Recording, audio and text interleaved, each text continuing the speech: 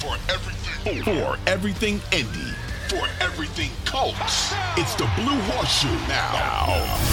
Here's your host, George Bremer and Ryan Hickey. Welcome in to the post-game edition, the surprising, truly unbelievable post-game edition of the Blue Horseshoe podcast. Ryan Hickey and George Bremer here with you after the Colts make history and what is a 39-36 overtime loss to the Vikings, in which they have the biggest blown lead in NFL history, 33-0, all in the second half. George, we were joking about a 33 fourth quarter for the Vikings after we saw the Cowboys did that last time the Colts were out, and they Minnesota did surpass that with a 39-point second half and overtime as they make history. And I think the only way, I don't know if we're allowed to do this, but I think after this, it's kind of worth it. I think the only way to start this pod, George, is I crack it up with a cold one here, because I think after this game, we all need a little liquid courage to just actually try to figure out what the hell we just witnessed. Because that was, again, for how bad the season's gone, Colts found a new low this week and finding a way to just make it worse. Well, they've been outscored 62-0 from the end of the third quarter in the last 2 weeks now, which is an incredible number in and of itself. That's just one. I'm looking at some tweets, from ESPN, their sports and information department, which is one of the most incredible things going out there anywhere right now. And Colts had a 99% chance of winning with a 33-0 lead with 8 minutes and 30 seconds to go in the third quarter. Here we are talking about a 39-36 loss to Minnesota. I would say it's unbelievable, but can we really call anything unbelievable that surrounds the 2022 Indianapolis Colts? No, in a season like you said, we are the ones, especially that could attest to this the most, because we've at least been here every week picking the games, and it feels like anytime we both have a good feel about how a game is going to go, good or bad, the Colts find a way to just surprise you, shock you, and take it into a twist where you don't believe coming. And the most frustrating part of this loss, George, is the fact that this loss, I think, is actually beneficial for the Colts in terms of the future. I think at this point, winning games is not good for the Colts. You want to lose as many as possible. And at the end of the day, mission accomplished, right? They're 4-9-1. They're only going to move up in the draft, and you get that much closer to maybe getting a shot at Bryce Young. But even when you lose, even when before the game you said the Colts lose, okay, fine, there's really no reason to be upset. You are still finding yourself conflicted. We're honestly going through the game, George. You see the Vikings slowly making a comeback. This, to me, got to a point where it was a lose-lose. Because either you blow and you make history blowing a 33-0 second half lead, and you blow the biggest lead in NFL history, you become a laughingstock and a joke, or you win the game, you hurt your draft stock, and maybe you catalyze this team, catalyze Jeff Saturday, where in a dominant win over a playoff team, maybe Jim Irsay starts saying, oh, Jeff Saturday maybe is a coach. Maybe that this team can, make a run and go 8-1. So it's like there was no positive outcome. That's the most frustrating part is they lose, it's still crushing, it's still not good. They win, it's not good at all. Like, it was a lose-lose situation. That's the most frustrating part, because Colts, they put their fans all season long in an impossible situation. Now that none was more impossible than what we saw just hours ago. No, again, I've gotten to the point where nothing surprises me this year. I've come to expect anything. So I'm more surprised they had a 33-point lead than I am that they blew a 33-point lead. I mean, of the two, the first half was far more surprising to me than the second half. My big question now is, Jeff Saturday's done a pretty good job of keeping this team together, keeping them from, doing anything in terms of just tanking straight out. You know what I mean? You really haven't seen them come out and come out flat and look like the effort's not there or anything like that. It feels like it's going to be hard to keep that up after this one. I mean, this is one of those losses that it feels like it's going to be very difficult to come back from. Now, I felt the same way about the fourth quarter against Dallas, and they obviously came back from that really strong for 2 quarters today. But another huge challenge on his hands, and what will just be his 6th game as an NFL head coach to try to get these guys back on track, because that 33-point deficit, it's the largest overcome in NFL history. That's going to stick with you. Oh, without a doubt. And I think that goes to where we can just put the final nail in the coffin of Jeff Saturday, right, as head coach. Mm-hmm. Like, I thought we talked about this on the preview pod, right? And even earlier in the week. So if you miss any of those pods where me and George kind of break it down, in large part quarterbacks, but also too head coaching search, we were discussing Jeff Saturday's possible candidacy when he talked earlier this week about kind of going all in for the job and wanting to interview and trying to actually, become the full-time head coach permanently. We talked, if you missed that, go back, check out the Blue Horseshoe Pod, wherever you get your podcasts.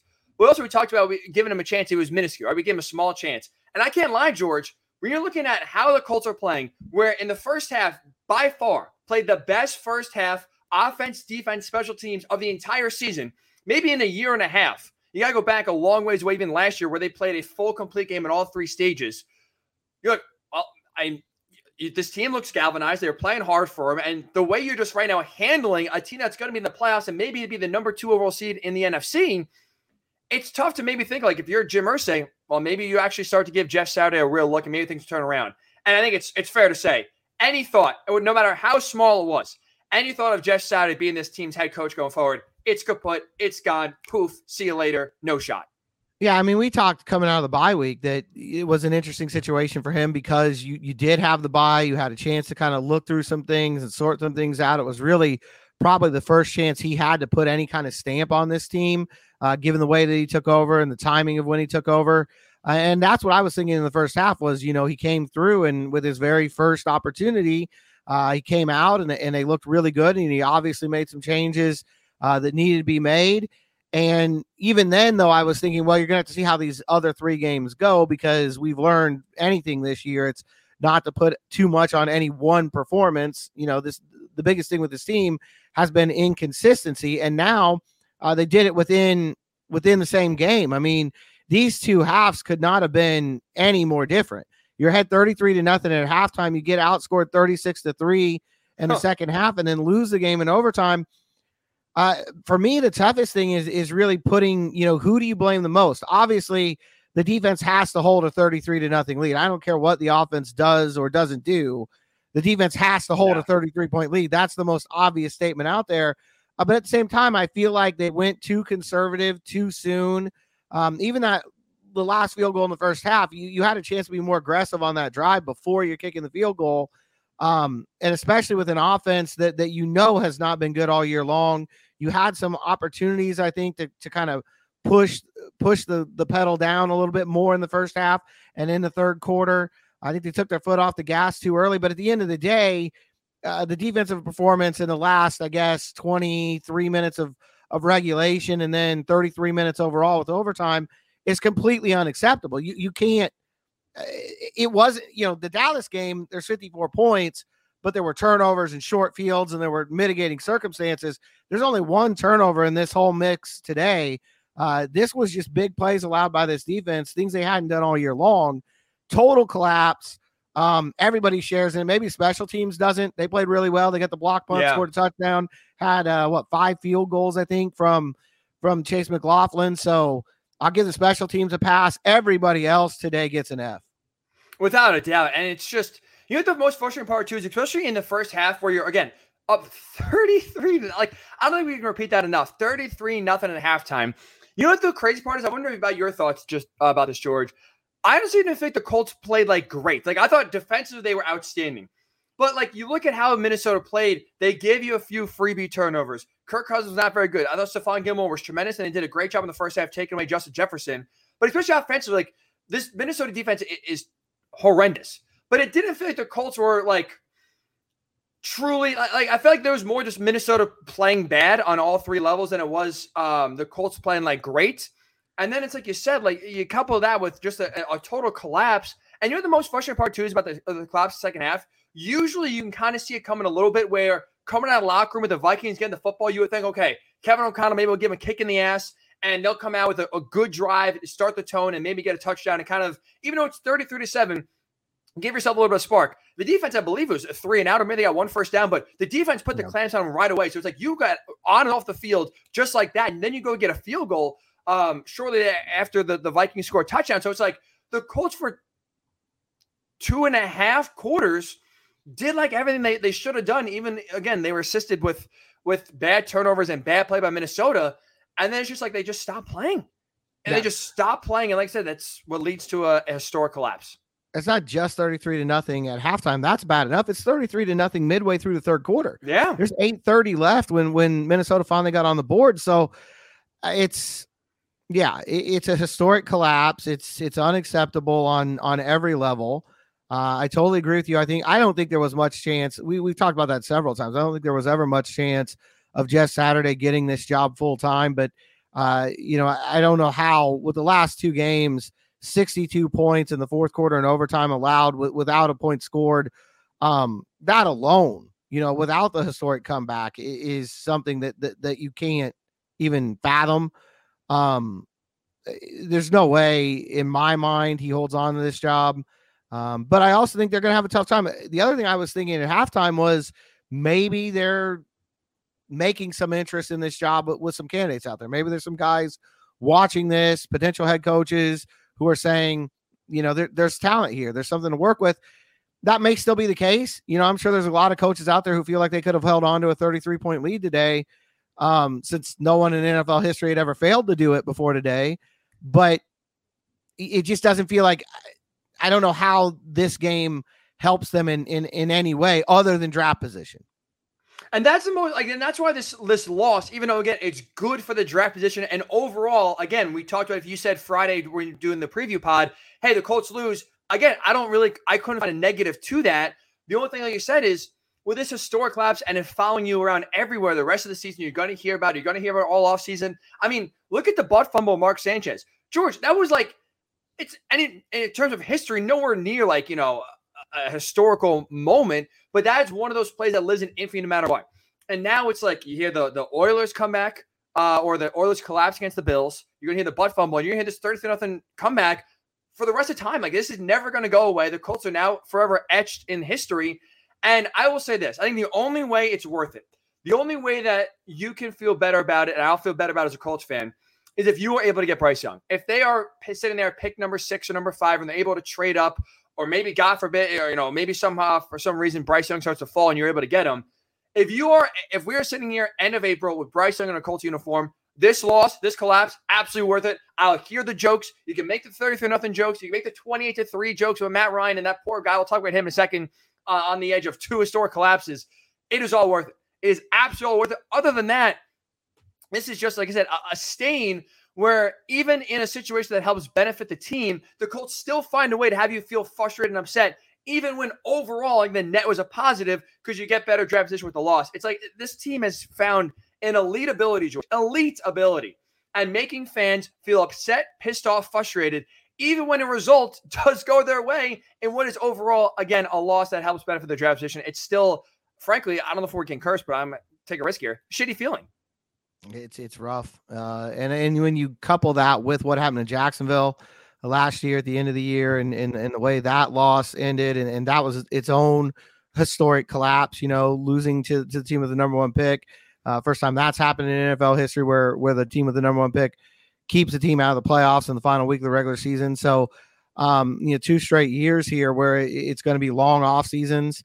I think a lot of lingering doubt. And I think the question now has to be asked, how close is Jim Irsay now to completely cleaning house? I mean, we've talked most of the year about feeling like Chris Ballard's safe. And obviously when Jeff Saturday was introduced, Irsay made it clear that, gave him the dreaded vote of confidence. So is that still the case? I mean, how does this loss reflect on Chris Ballard? Given that this offense, look, the defense, again, I'm not going to let them off the hook at all. They were dreadful for the last 33 minutes of this game, counting overtime. They didn't really do anything right.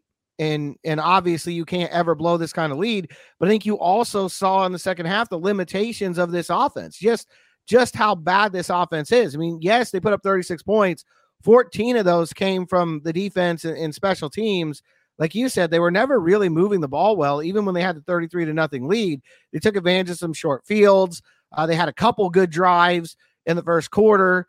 But for the most part, the offense still wasn't very impressive. And then you get to the second half where all they really have to do is pick up a few first downs. If you pick up 5, 6, 7, 8 first downs, there's not enough time for Minnesota to come back. And they were just so inept on offense. They were giving the ball back so quickly, even without the turnovers this time around. And I think that's how much culpability does Chris Ballard have in that, given the fact that, there was a lot of talk for a number of years. You got to get more wide receivers. I don't know how much they are to blame in particular for this, but the entire offense has to take a hit here. The offensive line situation, we've talked about that. I didn't think they were that bad today, which is another area here that I think calls into question just how bad this offense is. The line wasn't terrific by any stretch of imagination. Matt Ryan still got hit too much, but it wasn't one of their worst games. They weren't sticking out the entire day as not being able to get the job done. I just look at the overall picture and I have to ask, does this loss throw Chris Ballard's name, into the fire a little bit as well? I think it has to. And I think you bring up a great point because we could focus on Jeff Saturday and him blowing the loss, but also the roster itself. Like, they weren't built to be able to if you can't just, even with no, if honestly, George, 33-0. And like I said, almost halfway through the third quarter, I'm not kidding. Me or you, if we're the head coach, we should be able to have that lead be safe. And you're right. At the end of the day, it does come down to the players. So I think Jeff Saturday, without a doubt, has secured his status. But you're right. Now the attention has to go from Jeff Saturday. And these last 3 games, it's on Chris Ballard. Because you know what, George? The thing for me that was like the most frustrating, there's a lot to point to here, but I thought that was the most damning of this roster. 4th down and 1 with a chance to ice the game. I thought they should have went for the field goal. Jeff Saturday decides to be aggressive and wants to go for it. 4th and 1, the highest paid offensive line in the NFL could not get a push. This is the worst defense in the NFL, George. The worst. And you're telling me on 4th and 1 with a chance to ice the game, prevent yourself from becoming a part of history in a totally negative way. You really couldn't get a push of 1 yard to get your quarterback to fall forward and ice the game. That's a straight indictment on the offensive line and a straight indictment to look up, like you said, to Chris Ballard, the man who constructed this offensive line, the man who thought that left tackle as a Band-Aid and right guard would be no problem at all, and it's going to be fine. And that's that's really where we talked about the offensive line in the beginning of the year. Today almost felt full circle. We talked about the offensive line as being the biggest reason why this team struggled early on, and that important 7-game stretch. They lost twice to Tennessee. Matt Ryan's fumbled the ball. He stunk, but in large part because they couldn't get any pass protection. And now we're talking week 15, the offensive line, not that they were the sole reason to blame, like I said, because everyone's to blame for this loss. There's no one person that skirts blame. There's no one person that's more to blame than anyone else. Everyone's equal. But the offensive, you're really telling me, George, you can't, on the highest offensive line, get 1 yard on a key 4th down to win the game? That's embarrassing. It's flat out embarrassing.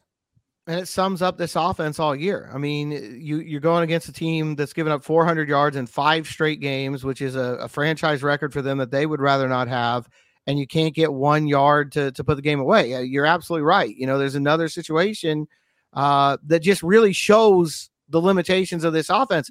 I understand to some degree the thinking on the offensive line. I don't condone it because ultimately you should be going out there and with a 37-year-old quarterback and trying to do your best to make sure that he's the most protected he could be and has the most weapons he can have. I mean, you're going to bring in a guy like that. You got to do what the Rams did last year and try to make sure that the situation is perfect or as close to it as it can be.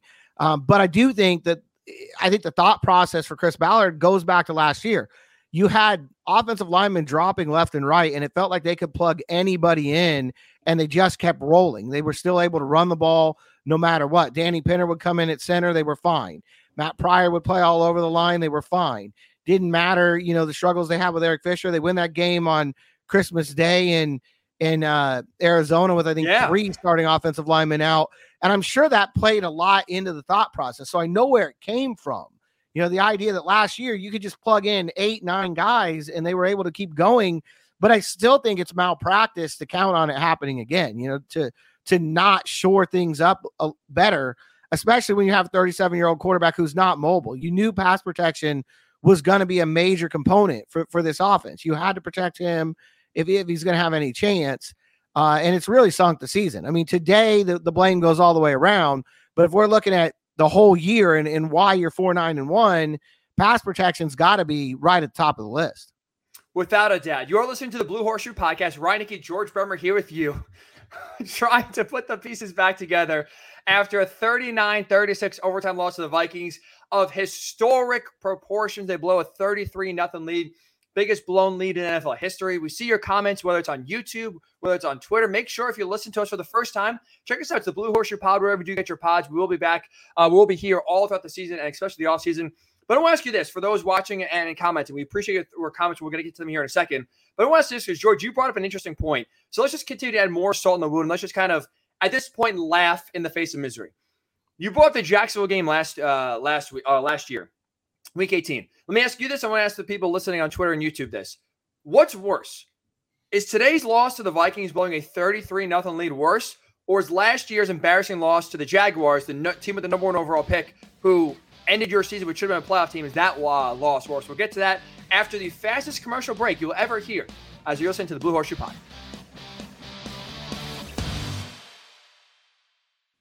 Like I said, we are back here in the Blue Horseshoe Pod. That was a woo. Hopefully you didn't blink because that commercial break went as fast as it could possibly be. We don't lie here. We tell the truth. It is George Bremer and Ryan Hickey alongside with you. So, George, I am curious because you sparked the thought bringing up the Jacksonville game last year. That was embarrassing. I'm trying to remember. Like there's not, thankfully, for the most part, in my Colts fandom of being 20 years old, not a lot of like down, soul-crushing moments. Last year was the most down, depressed, I feel like soul-crushing moment I've had as a Colts fan, watching their season slip at the hands of the Jaguars in Jacksonville Week 18. Do you think, especially since you were there last year in person and saw that just unbelievable car crash happen, do you think last year was a worse loss, or would you say today blowing a 33-0 lead to the Vikings on a standalone slot, not in like a 1 o'clock Eastern slot where it could get kind of lost in the shuffle a little bit, a prime or a standalone 1 o'clock game on a Saturday, blowing a 33-0 lead, the biggest blown lead in NFL history? What would you say is worse? Well, I don't think the 33-0 lead's ever going to get lost. I don't know. Even if it was tomorrow at 1 p.m., I think this one still would have got plenty of attention. People would have been cut into that game probably, especially with the overtime period. It still would have had a national audience for the ending. I'm going to go with the Jacksonville loss because of circumstances. One, it cost you a playoff berth, which is absolutely incredible. Two, that was a team with a winning record that going into it. I mean, I know personally, I was trying to, hustle. All I was thinking about that week was hustling around to make flight accommodations for wherever the playoff game was going to be. There was no thought that they were going to go and lose that game to Jacksonville and not be in the playoffs. So I think that one, because of everything it cost the franchise, a chance to get in the playoffs, a chance to make a run, and that was a better football team. It was a more productive team that actually had something to lose. This one, the historic nature of it makes it one of the worst losses in franchise history. But this team's 4-9-1, and the problems that we saw today, as we've mentioned, have been there all year long. It's still more surprising to me they had a 33-point lead to blow than it is that they blew a 33-point lead. So, I don't. To me, it's the Jacksonville, and it's really not that close. It's crazy. I agree with you. I agree, and it's crazy we're in agreement on a loss to Jacksonville last year. We're talking about a feat that literally no one else has accomplished, where NFL Network showed this. And I just want to read it in case you missed it, but also to just emphasize how historic this was, because I can't believe this number. Teams since 1930 in the NFL that have led by 30 or more points in a game, their record is 1,548, 1-1. The one loss before today was the Oilers blowing that insane game to the Bills, in which, ironically enough, Frank Reich was the quarterback who did lead that comeback for Buffalo. But up until today, teams with 30 or more point leads, 1548, 1-1. I don't know who the tie is. I would love to know who the tie is, what that score was, but we know the Colts made history in terms of blowing the biggest lead today, 33-0. And even with that said, even with you blowing a 33-0 lead and making yourself the top of the history in terms of records you never want to have broken, I'm with you. It has to be Jacksonville because, like you said, that's still, even coming off of the emotional win in Arizona, and you had the Raiders and the Jaguars close out the game or close out the season, you got to win one. Okay, you lose the Raiders game. Carson Wentz is in COVID protocol all week long. Okay, fine. It's still like you go to Jacksonville. I know it's been a house of horrors, but the Jags have nothing to play for. They have the number 1 overall pick. Trevor Lawrence has stunk in his year. You had Urban Meyer get fired. How big of a train wreck that was. Even with the history, even with some questions about, you don't feel great about going to Jacksonville. Like I said, there's never a thought that the Colts would actually lose that game. They're a much more talented team last year than they were this year. They played obviously a much better opponent, a 10-3 Vikings team that moves to 11-3. So it's impressive in one sense. Like I said, the Colts got to a 33-0 lead in the first place, but I'm still with you. The pain today is nowhere near the pain I felt last year. And again, part of it was I was rooting for the loss. So even though towards the end, I'm now rooting for a win to combat history, it's still not the same compared to, like I said, last year, where it's just like, okay, they're going to win, they're going to go to the playoffs. And then it's like you said, who are they going to play? What's the matchup? Can this run game, can this defense kind of maybe catch fire and you can go on a little bit of run in an AFC? It still is last year. But I did not think we'd find a game, George, to be honest, that maybe even could rival the pain and the embarrassment of last year. And give the Colts credit. Give the Colts credit. They tried their damnedest. They tried their damnedest today. That is for sure. And they almost succeeded. I mean, they got 3 to go. Don't count them out. They got 3 more. And another primetime game. Another primetime game. So who's not going to want to watch them now? Who knows what will happen? I think for once they probably got some interest now from the nation, because who knows what's going to happen in a Colts game. That to me, the most unfathomable thing about this, they've been inconsistent all year. We know that. It's something we talked about. But the defense in the first half couldn't have been more dominant. They were incredible. They were dominating the Vikings pretty much across the board. I think at one point they had like 65 yards in the second quarter. It was just incredible what they were doing. And then the second half, they couldn't stop Minnesota. That to me is the hardest thing to really understand about this whole game. How the defense went from lockdown, incredible, making a statement on national television in the first half, shutting a team out, to giving up 36 points in the second half and looking like they couldn't get a stop to save their lives. Let me ask you this, George. Are we going to get another Jim Irsay video today? So at least apparently on Twitter, according to one of our YouTube commenters, Ozai75, he says, according to Charlie Clifford, this is the first game all season Jim Irsay's not been seen in the locker room. Now, Jim was there. I can only imagine what's going through Jim's mind right now.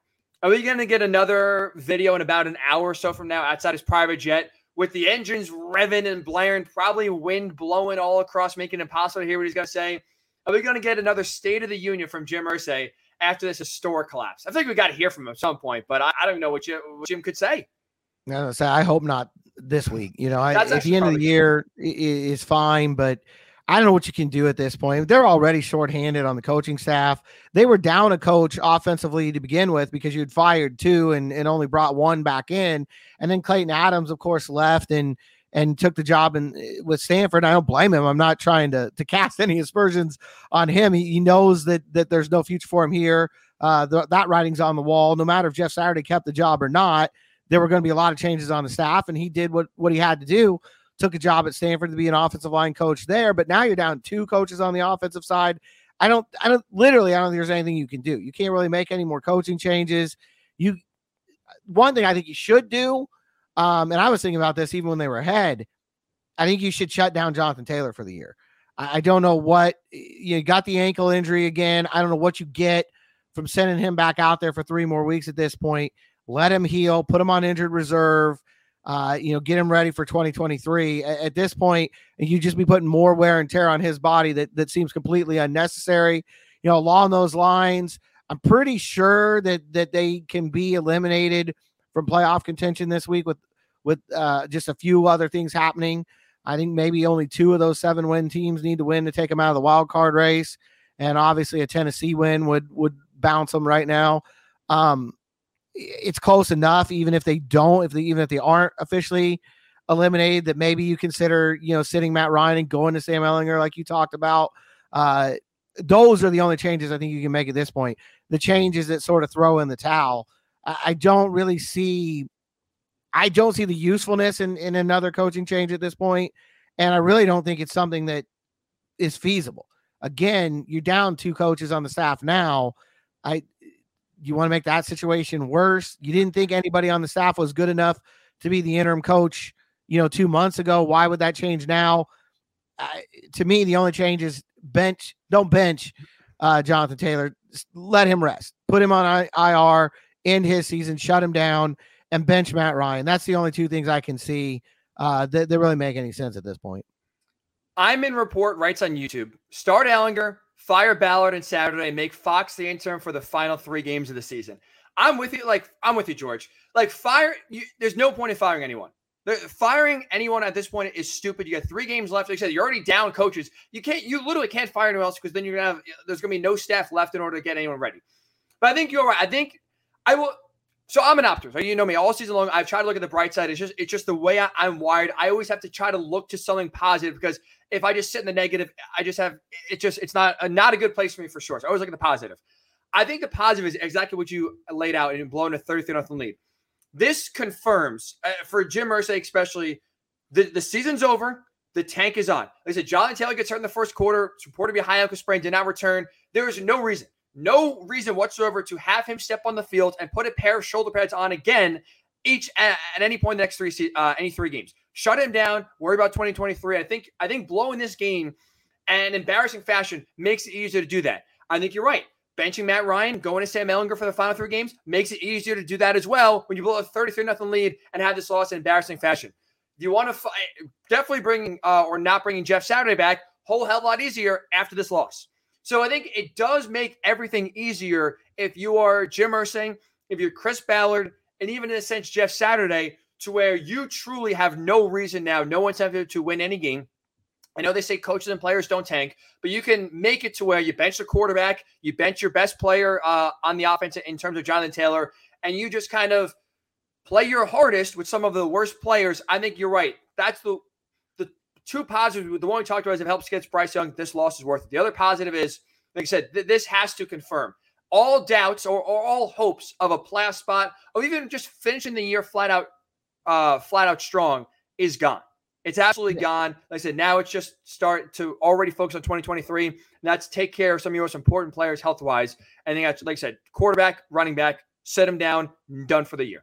And at this point, honestly, it's more important. Probably it sounds callous, but it's probably more important to protect that Matt Ryan injury guarantee at this point. I don't know what's going to happen with him next year. He may end up being the starting quarterback here next year, depending on how things, play out. We've talked about that a lot on the pod. I don't think that's out of the question, but even with that being the case, why risk it? Why risk him getting hurt in 3 games that have no meaning to the Indianapolis Colts? In putting yourself in that position, I just don't. I'm not saying it will happen. That's the way I would go, and just give Sam Ehlinger 3 more weeks to see what's there. Just to see what he can do. It won't be a fair situation for him by any stretch, especially if Jonathan Taylor's shut down. Also, in regard to shutting down Jonathan Taylor, let Deion Jackson get the bulk of the carries. I don't know what point there is really in having Zach Moss play as much as he did today. I'd call up Jordan Wilkins, let Moss and Wilkins back up Deion Jackson, but for the same reasons as Ehlinger, look, Jackson's shown at times he can make some plays this year. I would give him the load these last 3 weeks. Let him be the bell cow running back and see if he can carve out a more significant role for himself next year. I think you're 100% right. Like I said, at this point, it's just there's no positive. And I'm with you, by the way, when you say I want Matt Ryan to be the starter next year. Because I think if you're realistic, if they don't get Bryce Young, I think any quarterback you do end up drafting, we talked about this with Eric Edholm a little bit as well. So if you missed that was our Friday preview pod. Make sure you go back, check out the Blue Horseshoe podcast. We had Eric Edholm, draft analyst for NFL Media, on. And we were kind of talking about that. Is there any other quarterback outside of Bryce Young that you can maybe start week 1? And he didn't really feel good right now. I know it's early in the process, but he didn't really feel good about anyone. So you're right. I think for the most part, if they are to draft anyone outside of Bryce Young, I would still like to see Matt Ryan be the quarterback next year, at least to start the season and be a mentor for whatever young guy they get. But also at the same time, I want to have the flexibility to do so, right? And you talk about the injury guarantee. Matt Ryan gets hurt, can't pass a physical in March. That money is, I think it's an extra $17 million, I believe, off the top of my head. It's guaranteed. So that really doesn't give the Colts any sort of flexibility where you can get rid of Matt Ryan if you want to. I think he'll be back next year. But if you have, for whatever reason, opportunity to move off from him and get someone else or include him in a trade, whatever, I want the Colts to have the flexibility to make a move if the move is there, and having him play, like I said, risking him getting hurt and actually having the worst case scenario happen where any of these 3 games he does get hurt, you're screwed. So that has to be now. I know it's easy for us fans to say, George, 2023 has to be the focus and priority when you're still going on in 2022. I get it. It's easy for me and you to say that. But now, especially, you lose a game like this, it has to hammer home the fact to everyone in the facility. This season is over. There's no benefit left coming out of the season. And you, for the sake of the franchise going forward, for the sake of Chris Ballard's job, arguably going forward, if he wants you back next year, you have to already in your mind be preparing, game planning for how can you turn 2023 around at the head coach, at the quarterback, overall on this roster. And I think that in part makes, I like your point of talking about some guys getting benched to preserve their health and preserve flexibility for next year. That has to take precedent now, the final 3 weeks of the regular season. Just forget the fact that they're on primetime again next week. It doesn't matter. It does not matter. You embarrass yourself enough. The good news is, again, an optimist here, George, you can't embarrass yourself any more than you did today. That's impossible. 30-0 in the fourth quarter against the Cowboys 2 weeks ago was bad. I don't know. You can't get any worse. Like, is there a way, I'll ask you right now, is there a way they can embarrass themselves more than blowing a 33-0 second half lead when they play the Chargers next Monday night? I don't know. I don't see how it's, unless you blow a 40-0 lead, I don't see how it's possible. I'm just saying, don't tempt fate, man. Don't challenge this team. They may rise to it. They may find a way. I don't know. In speaking with benching guys too, the other thing with Matt Ryan, beyond the injury guarantee, he's been beat up a lot this year. So if you do want him to start next year, or there is any thought in your mind that he might be the starter next year, it's the same mentality as it is with Jonathan Taylor. Why have him take any hits even without the guarantee? Why have him take any more unnecessary hits? Why not try to get him back at 38 in the best shape he can be and see if he can put together a better season next year? I think it's that time. And there's some other guys, probably aren't coming to mind right away now too. I would even consider benching DeForest Buckner, shutting down, not benching, shutting down DeForest Buckner. You've seen the size of that brace on his elbow. It's gigantic. He's been playing with it now since I want to say like week 3. It's been a long time. He's another guy that has just put his body on the line, has fought through, I'm sure, more than we know right now. All those guys that are in that situation, I think it's, they always talk about saving the players for themselves. I think that time has come. Anybody who's pushing through something, who's, needing extra shots or whatever to get on the field every week, now is the time to put them on injured reserve and look at the younger guys, because they've earned it. They put it all out there. They fought the good fight. The fight is over. I think that's pretty obvious at this point, with 3 weeks left in the regular season. Get these guys a chance to get healthy. Give them a chance to get ready for 2023. Like you said, that's got to be the focal point. The players and the coaches won't think that way. Obviously, they can't. It's not the way they're wired. But the organization needs to think that way at this point. I don't know that there's any other real logical approach. You're 100% right. Like I said, 2023 has to be the precedent, and that's the only really good news I can maybe point to out of this embarrassing loss, because like I said, they were trying hard. Jeff Saturday talked earlier this week about, hey, we're here to go 4-0.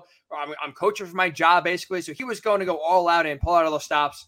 And yet again, I think this kind of hammers home any hope, any questions, any possibility of him coming back, of this team making an improbable playoff run. Everything is gone. Like I said, now 2023 has to be plastered all across the Colts facility. Worry about the future. The present right now is absolutely cooked. All right, we'll take one more very quick break here on the Blue Horseshoe Pod. Wrap up an historically bad day for the Colts and talk about one other option, because there's been a huge theme of today for how bad it was, where the theme I think today is, even when something good happens and you lose out the draft stock for the Colts, which again I think is the main and biggest important key here, you still find a way to feel bad about it, and the offense showed that. I'll tell you why when we do return to the Blue Horseshoe Pod right here. And we're back. Look at that. The best thing about today is not watching the Colts, but also at least the quick commercial breaks where you don't have to sit through commercials. We are back. Ryan Hickey, record-setting commercial breaks to go with the record-setting comeback. That the theme of today, right? It's records. It is records. Ours is good. Record-setting commercials, which you like. Colts records, not so good whatsoever. Blowing a 33 second half point lead. As you know by now, the biggest blown lead in NFL history. So one thing I want to run by you, George, is this. The Colts, it's going to get lost. And I'm not trying to, again, turn this into positive. It's embarrassing, but it goes just back to the frustrating part of you can't really have any nice things this year. Colts scored 36 points, their season high. The first half, they scored 33 points for the most part, they're clicking. They get a few breaks from the Vikings for sure, but the Colts are also making their own luck. They're looking solid. And the second half, you have the Colts, when you're up 33-0, they totaled the rest of the game 104 yards of total offense, 3 points, and look at what Minnesota did. When you're up 33-0 after that stop where the defense gets you off the field pretty quick to start the second half, this is what Minnesota did in the second half to finish the game. Touchdown, touchdown, touchdown, interception, touchdown, downs, touchdown, punt, as we know, field goal there to walk it off. And I will say this, George, the Colts too, they forced 3 turnovers. They won the turnover battle, which I got to look, this has to be the second time this year they won the turnover battle, 3-1, which is insane. Insane more than they lost the game too. But you know what the frustrating part too is when you lose this game? They got 2 major, massive breaks from the referees where I think it's a little bit less debatable the Michael Pittman Jr. fumble, scoop and score, because you heard the whistle and then the ball came out. I know it's one of those frustrating things where you're still fighting for yards. Maybe I wouldn't have blown the whistle, but either way, the forward progress being stopped, it's hard to argue. But then the fumble that should have been returned for the touchdown that should have changed the entire game around, you get that wiped off the board, a second touchdown possibly for the Vikings defense, taken off the board, and then you still find a way to lose. It's unbelievably bad, George, how the Colts found a way to lose this game off of their best offensive performance of the season, at least in the first half. Defensively, they couldn't get a stop. Offensively, they couldn't really get much going. And so even had the referees on your side, still didn't matter at the end. Nope. No, I mean, everything about it. Like I said, the special teams are the only people I'm letting off the hook. Special teams had a really good day. Blocked a punt, got a touchdown, 5 field goals. Give them credit for coming out and playing well. Everybody else, it's historically bad. I mean, that's, you look at the numbers in every way, it's historically bad. And again, the defense, to me, it's really hard to fathom how you go from the first half as dominant as they were to the second half, not really being able to just get one more stop. Would have won this game. It's comparable a little bit to the Baltimore game last year. Obviously, that was not as big a comeback, but the fourth quarter of that game, pretty much very similar to what was going on here, where you just need one defensive stop, right down to needing a stop on a 2-point conversion, and that would save you. And you're not able to get it done. I do think part of it is early in the game, for whatever reason, Minnesota was testing Gilmore and trying to force the ball to Jefferson. And in the second half, they really started to spread the ball around a lot more. And I think that was a big factor in them being able to have a lot more success. But that, to me, is just unfathomable. That big of a swing in one game. To watch that defense in the first half, and people go back and watch the tape of this even years from now are not going to believe it. To watch what this defense did in the first half versus the second half, I can't remember a swing like that that I've seen in a game I've watched before. And George, I was texting you at halftime or the early second half because we were talking about on the Steelers preview pod how I thought that was going to be the first Colts game where they won a game by double digits. Every other win they had so far this season, you had to sweat it out. So I thought, okay, this is going to be the first comfortable win. And you were saying that your prediction was this is going to be the game where nationally everyone's going to watch and appreciate how truly good this Colts defense is. Because you look at their record, they haven't really had a lot of primetime games up to that point when they played the Steelers a few weeks ago. The defense was underappreciated for how well they played. And you thought that's going to be their breakout and this is going to be an easy Colts win. And we were texting, okay, we were a few weeks off, right? This is the first comfortable win of the year for the Colts in terms of national standalone game. And the defense for 3.5 quarters was unbelievable, or 2.5 quarters was unbelievable. Harassed the Vikings every which way. And as we know, like you mentioned, the turn happened as insanely and quicker than I ever could have envisioned. And so yet again, our predictions were wrong here. 2 quick things before I want to throw you away, George, before we get out of here. Number one, WISH-TV is reporting that Jonathan Taylor is leaving the game in a walking boot. We just talked about it a few minutes ago. No reason. 0 reason to bring him back. Leaving in a walking boot. He's reported to have a high ankle sprain when he left the game in the first quarter. I think it just confirms it, right, George? Like you can't bring him back no matter what. No. Now, you might not physically be able to come back. High ankle sprain is sometimes more than 3 weeks anyway, but there's no reason to push that. There's none whatsoever. Shut him down. I know it's a tough year for him, and he's going to fight that, I'm sure. But sometimes, like we said, sometimes you got to save these guys from themselves. And the other thing I want to throw your way is because when the Colts were in the midst of just beating down the Vikings in the first half, I actually tweeted at Jim Harbaugh, I think it's Coach Jim for UM. Make sure he's watching the game. This is a job he interviewed for last year in the Vikings. They didn't give it to him. And now a team that I think for me, and the Colts should be, Jim Harbaugh should be the Colts' #1 candidate for the head coach. I was like, oh, Jim, hope you're watching. Look at this. There's some talent here, and you can just come in and kind of finish the job. Do you think, because we do have some, people on YouTube kind of saying, hey, hopefully Jim Irsay is calling Jim Harbaugh. I agree with that. Do you think this loss changes the way Jim Harbaugh would view the Colts?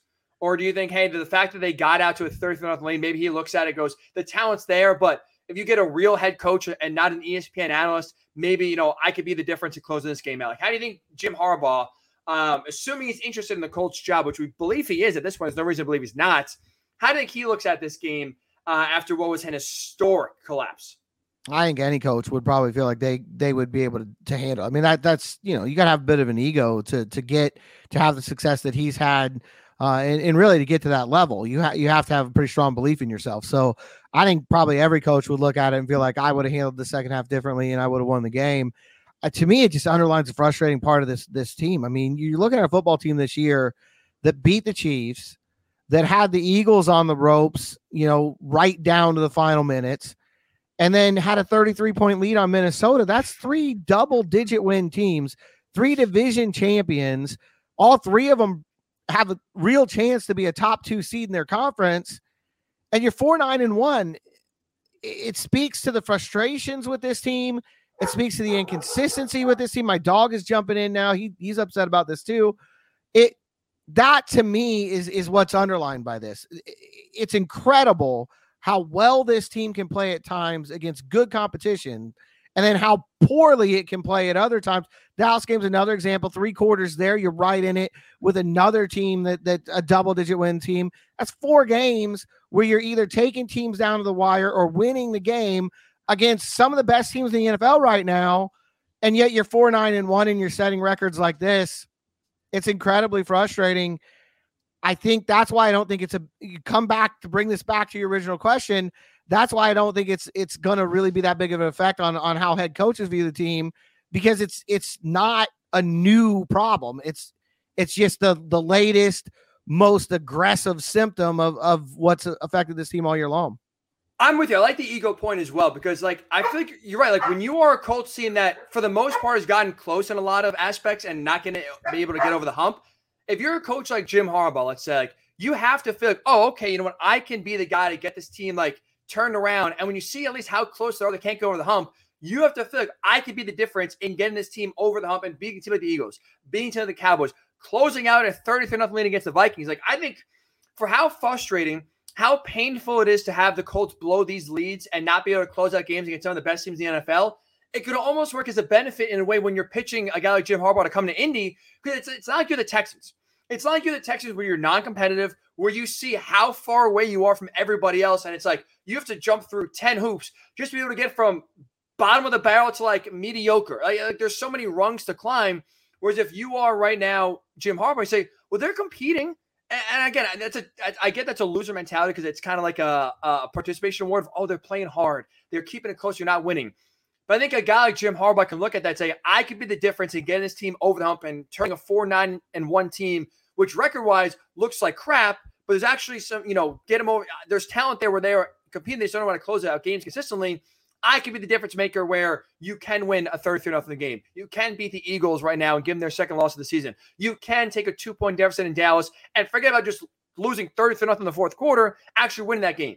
So I'm actually, it's crazy to say, I think Jim Harbaugh kind of looks at this and is more inspired in a way of saying I can be the difference here. And this team, in terms of a turnaround, I obviously need help at quarterback, left tackle. There's areas, without a doubt. We're not saying this is a perfect roster by any stretch of imagination. We've talked a ton already about all the areas they need to address, and we'll continue to talk about all the areas they need to address in the offseason.